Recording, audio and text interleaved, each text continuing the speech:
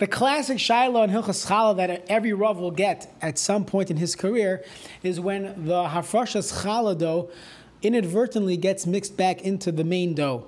So the classic example would be a woman is baking challah for Shabbos. She made a dough. She did Hafrashas Challah. She made a bracha. She davened for wonderful children, all the other tefillos, and that dough is sitting on the counter. And unfortunately, that dough somehow gets mixed back into the main dough. So if you know where it is, a very simple solution is take out that piece that you know was the Hafrashas Challah dough. Maybe remove a little bit around it to make sure you got the entire ball, and burn it and move on in life. However, what typically happens is you do not know where this challah is. You have a lot of dough. I don't know where it is. So what do I do, Rabbi? So the first place you would look is in classic Yeridea. Isn't this a classic Yeridea Shiloh? Do I have bittul? Do I have nullification of my challah dough? So imagine I had 5 pounds of dough and a small amount of Hafrashas Challah dough. Isn't that enough to be called bittul? It's batul in it. I don't know where it is. So that is the first topic that we have to think about. The Shulchan Aruch in Siman Shin Chav Gimel says that chalas chutz la'aretz, so outside of Eretz Yisrael, you're making a dough, and you separated challah from your dough. That challah only has a status of din derabanan, of truma derabanan shlo tishtakach taras challah, as we explained at length. Therefore, it's batul b'raiv. The same way we find other places on derabanan halachos that it's batul b'raiv, as long as you have majority more than this amount, it's batul. For example, beshulakum or kitnius, if you had some corn syrup fell into your soft drink, or you used the wrong oil for your kugel. If it's kitnius, it's batul b'raiv. Beshulakum is batul b'raiv according to most Rishonim. So too, chalas chutz la'aretz is batul b'raiv, and therefore, according to the Shulchan Aruch, you could bake your challah, enjoy it on Shabbos. It's batul b'raiv. You have more dough that's kosher against the Hafrashas Challah truma dough, and therefore, there is no problem. That is the psak of the Shulchan Aruch. However, the Ramah argues, the Ramah says that we hold that it's like truma. It's truma midrabanan, and it depends. If it's min b'minoi, and I'm going to explain what this means, then you need 101 times that amount to make it batul. If it's min b'she'ena minoi, it's batul b'shishim. So what does this mean? So briefly, this is a topic that people spend many months on. When learning this in the smicha and Yeridea, min b'mina means it has the same taste, and min b'eina mina means it does not have the same taste. That is the understanding of the shach. So in the world of bittul, when I have a drop of milk that fell into a chalent, so it's min b'she'ena minoi. So the halacha is, due to the concept of tam ke'ikr, since if I could taste the milk, it's as if I'm drinking the milk with meat, I have a problem. So therefore, I need to make sure there is no tam in this chalent before tasting it. One could theoretically have a non-Jew taste it. The Gemara discusses that to verify if it has milk or not. L'maisa, what we do is, we are Meshayar, we just estimate that if it's 60 times the milk, we assume it's batul by min b'she'ena minai. When it comes to min b'minai, you had, let's say, kosher chicken and non-kosher chicken, assuming it has the same taste, and it gets mixed together. So, from a simple level, to say that this taste is batul, it never added taste to my other chicken because it all tastes the same. Tam ke'ikr doesn't apply here, and therefore most of the Paiskim hold, this is how it's brought, most of the Rishonim hold, that we pass like the Chachamim, min b'minai is batul b'raiv on a deraisa level. What about midrabanan? So, depending on how it's prepared, it could be you need shishim, we'll leave it for a different time. Truma, the halacha is that midrabanan truma needs 101 kuf aleph times that amount when it's min b'minai in order to be batul. So let's say you had a kernel of wheat that was truma wheat and it fell into 75 kernels of regular chulin. Halacha is that entire mixture now has the status of truma l'chumra. It's not batul because it's min b'minai. You need 101 times that amount. So the Ramah says, so when it comes to Hafrashas Challah, it's the same halacha. So if a little bit of your dough got mixed into cholent or something else. Now it's all mixed together. So it's min b'she'ena minai. As long as I have bittul b'shishim, 60 times the amount, I could eat it. However, if the dough was mixed into other dough which has the same taste, I need kuf aleph 101 times that amount. So let's go back to the story, the classic Shiloh. The woman is making challah for Shabbos, and this happened. So if the Rav is a good mathematician, depending on the bowl that she uses for hafrashas challah, you could think about measuring what the volume of the contents of your dough versus the contents of the hafrashas challah that you did. It will be another reason for people to make sure they do a kazayas and not 10 kazasim of hafrashas challah, because just in case this happens, you will increase the likelihood of having bittul of 101 to 1. So you have a machlokes mechaber Rama. Let's go back to our case. A woman, the dough got inadvertently mixed back in. According to the Shulchan Aruch, it's batel b'roiv, no problem. According to the Rama, by chalas chutz la'aretz, even by chalas chutz la'aretz, you would still have to have 101 times that amount. What's the makar? What's the source of this discussion? So in reality, it's a Mishnah. The Mishnah, at the end of Masechtas Challah, when it describes the different areas, the different parts of Eretz Yisrael, which we spent some time discussing, at some point they would do shtei chalas. They would give 2 chalas. One of them would be burnt, and the second one would be given to a kohen who's tahar.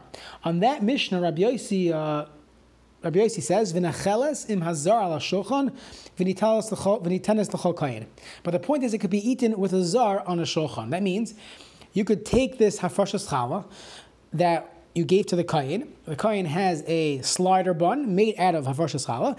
He can eat it together with his friend on the same table, and we are not concerned it's going to get mixed into his other food.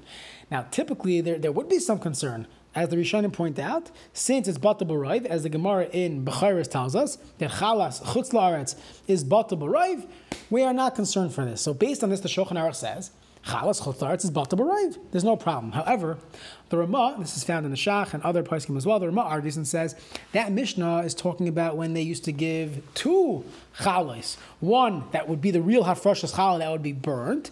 The second one was there so that we don't forget Torah's challah. But it's not the real hafrasha, and therefore that's when we can have all these kulas of bittul b'roiv. But today, b'zman hazeh, we only give 1 challah. That challah has the real status of challah midrabanan, and therefore it's not bittul b'roiv. You need to have kuf aleph against it. That is essentially the machlokes between the mechaber and the Rama. So how do we paskin? So we're going to see the Tas has a very interesting shita in the subsequent shiurim. He feels that we should go with the Shulchan Aruch here and hold that it's batel b'roiv. We'll see why he says that. The Shach goes with the Rama on the other side and says, no, it's not batel b'roiv. You need to have kuf aleph. And if you look, there are other poskim. There's the Aruch HaShulchan and the Gra seem to go with the Shulchan Aruch here, that it's batel b'roiv. So the question is, how do we really paskin when you have many achronim, Aruch HaShulchan, Chelkas Yaakov, the Mishkanas Yaakov, the Gra, but yet the Gedolei Ashkenaz, the Rama, the Shach, and the Chachmas Adam seem to be machmer, and that is really how most Rabbanim, unless they have a different Messiah, most Rabbanim in the Ashkenazi world will say you need to have 101 times that amount.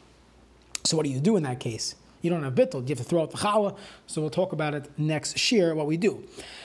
Another interesting shita here is that the Noda B'Yehuda on the side of the Shulchan Aruch, the Dalgam Mervava, he says, let's say you already had a mixture and you have more dough, add more dough to it, and be mevatel it, because bittul is lechatchila on a dirabanan is a machlekes on its own. Here it's another machlekes, so add more dough. So that would be an option. According to the Noda B'Yehuda, if you have more dough, you're making a lot of pizza, you're making a lot of challahs, add more dough to it to make sure it's batel 101 to 1.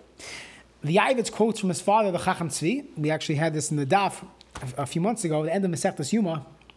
So there, the Gemara talks about, let's say someone on Yom Kippur needs to eat. So the Gemara there goes through the classic sugya of hakal tchila. You want to do the least amount of averis as possible. So the Gemara asks, which one's worse? Tevel, food that was not yet, that hafrashas truma meiser wasn't done with yet, tevel, or eating truma. And the Gemara gives an example where the fellow had to eat, for example, 100 units of an item. The doctor said you have to eat this entire package. You have 100 units. I have to give 2 as truma. If I give 2 as truma, I'm going to be stuck because I only have 98. So what should I do? Should I eat it as tevel, all 100, or should I give 2 as truma and eat the truma and the other 98? That was the Gemara's dilemma. So the Chacham Tzvi asked, I have a great idea. Separate truma, take these 2 units as truma, put it back into the mixture. Midaraisa, it's mid b'mina, it's bata b'raiv. It's only mid aser midarabanan, so it's better to violate the Rabbanon than to violate the Deraisa. Why doesn't the Gemara give us this option? So there are many answers, but the way the Chacham Tzvi understands it is that if the same dough gets mixed into its original big challah flat, the big unit of dough, you have been mevatel your challah. You just, whatever you did hafrashas, truma, so let's eat the truma in this case. So on Yom Kippur, he takes 2 units. This is my hareza truma, this is my truma, but he puts it back into the mixture. You have just negated what you've done. So the Ya'avid says when a woman takes hafrashas challah and subsequently it gets put back into the dough, so forget about bittul, forget about it's nullified. She did not separate challah. Challah has to be separated. You separated it, but it went back in. So there's no challah. There was no real challah here. So it stays tevel. And the rabbi could tell her, no big deal. Start again. Do another hafrashas challah.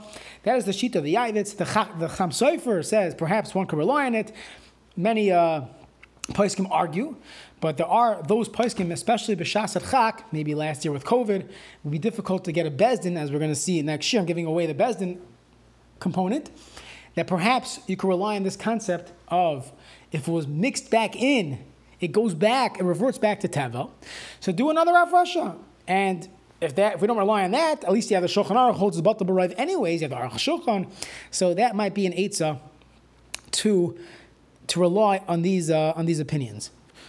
Lamaisa, your classic Rav in the Ashkenazi circles in Chutz La'aretz and in Eretz Yisrael as well will tell you we don't rely on all this lamdus, mixing back in, bittul. We don't go with this. We passionate the Ramah.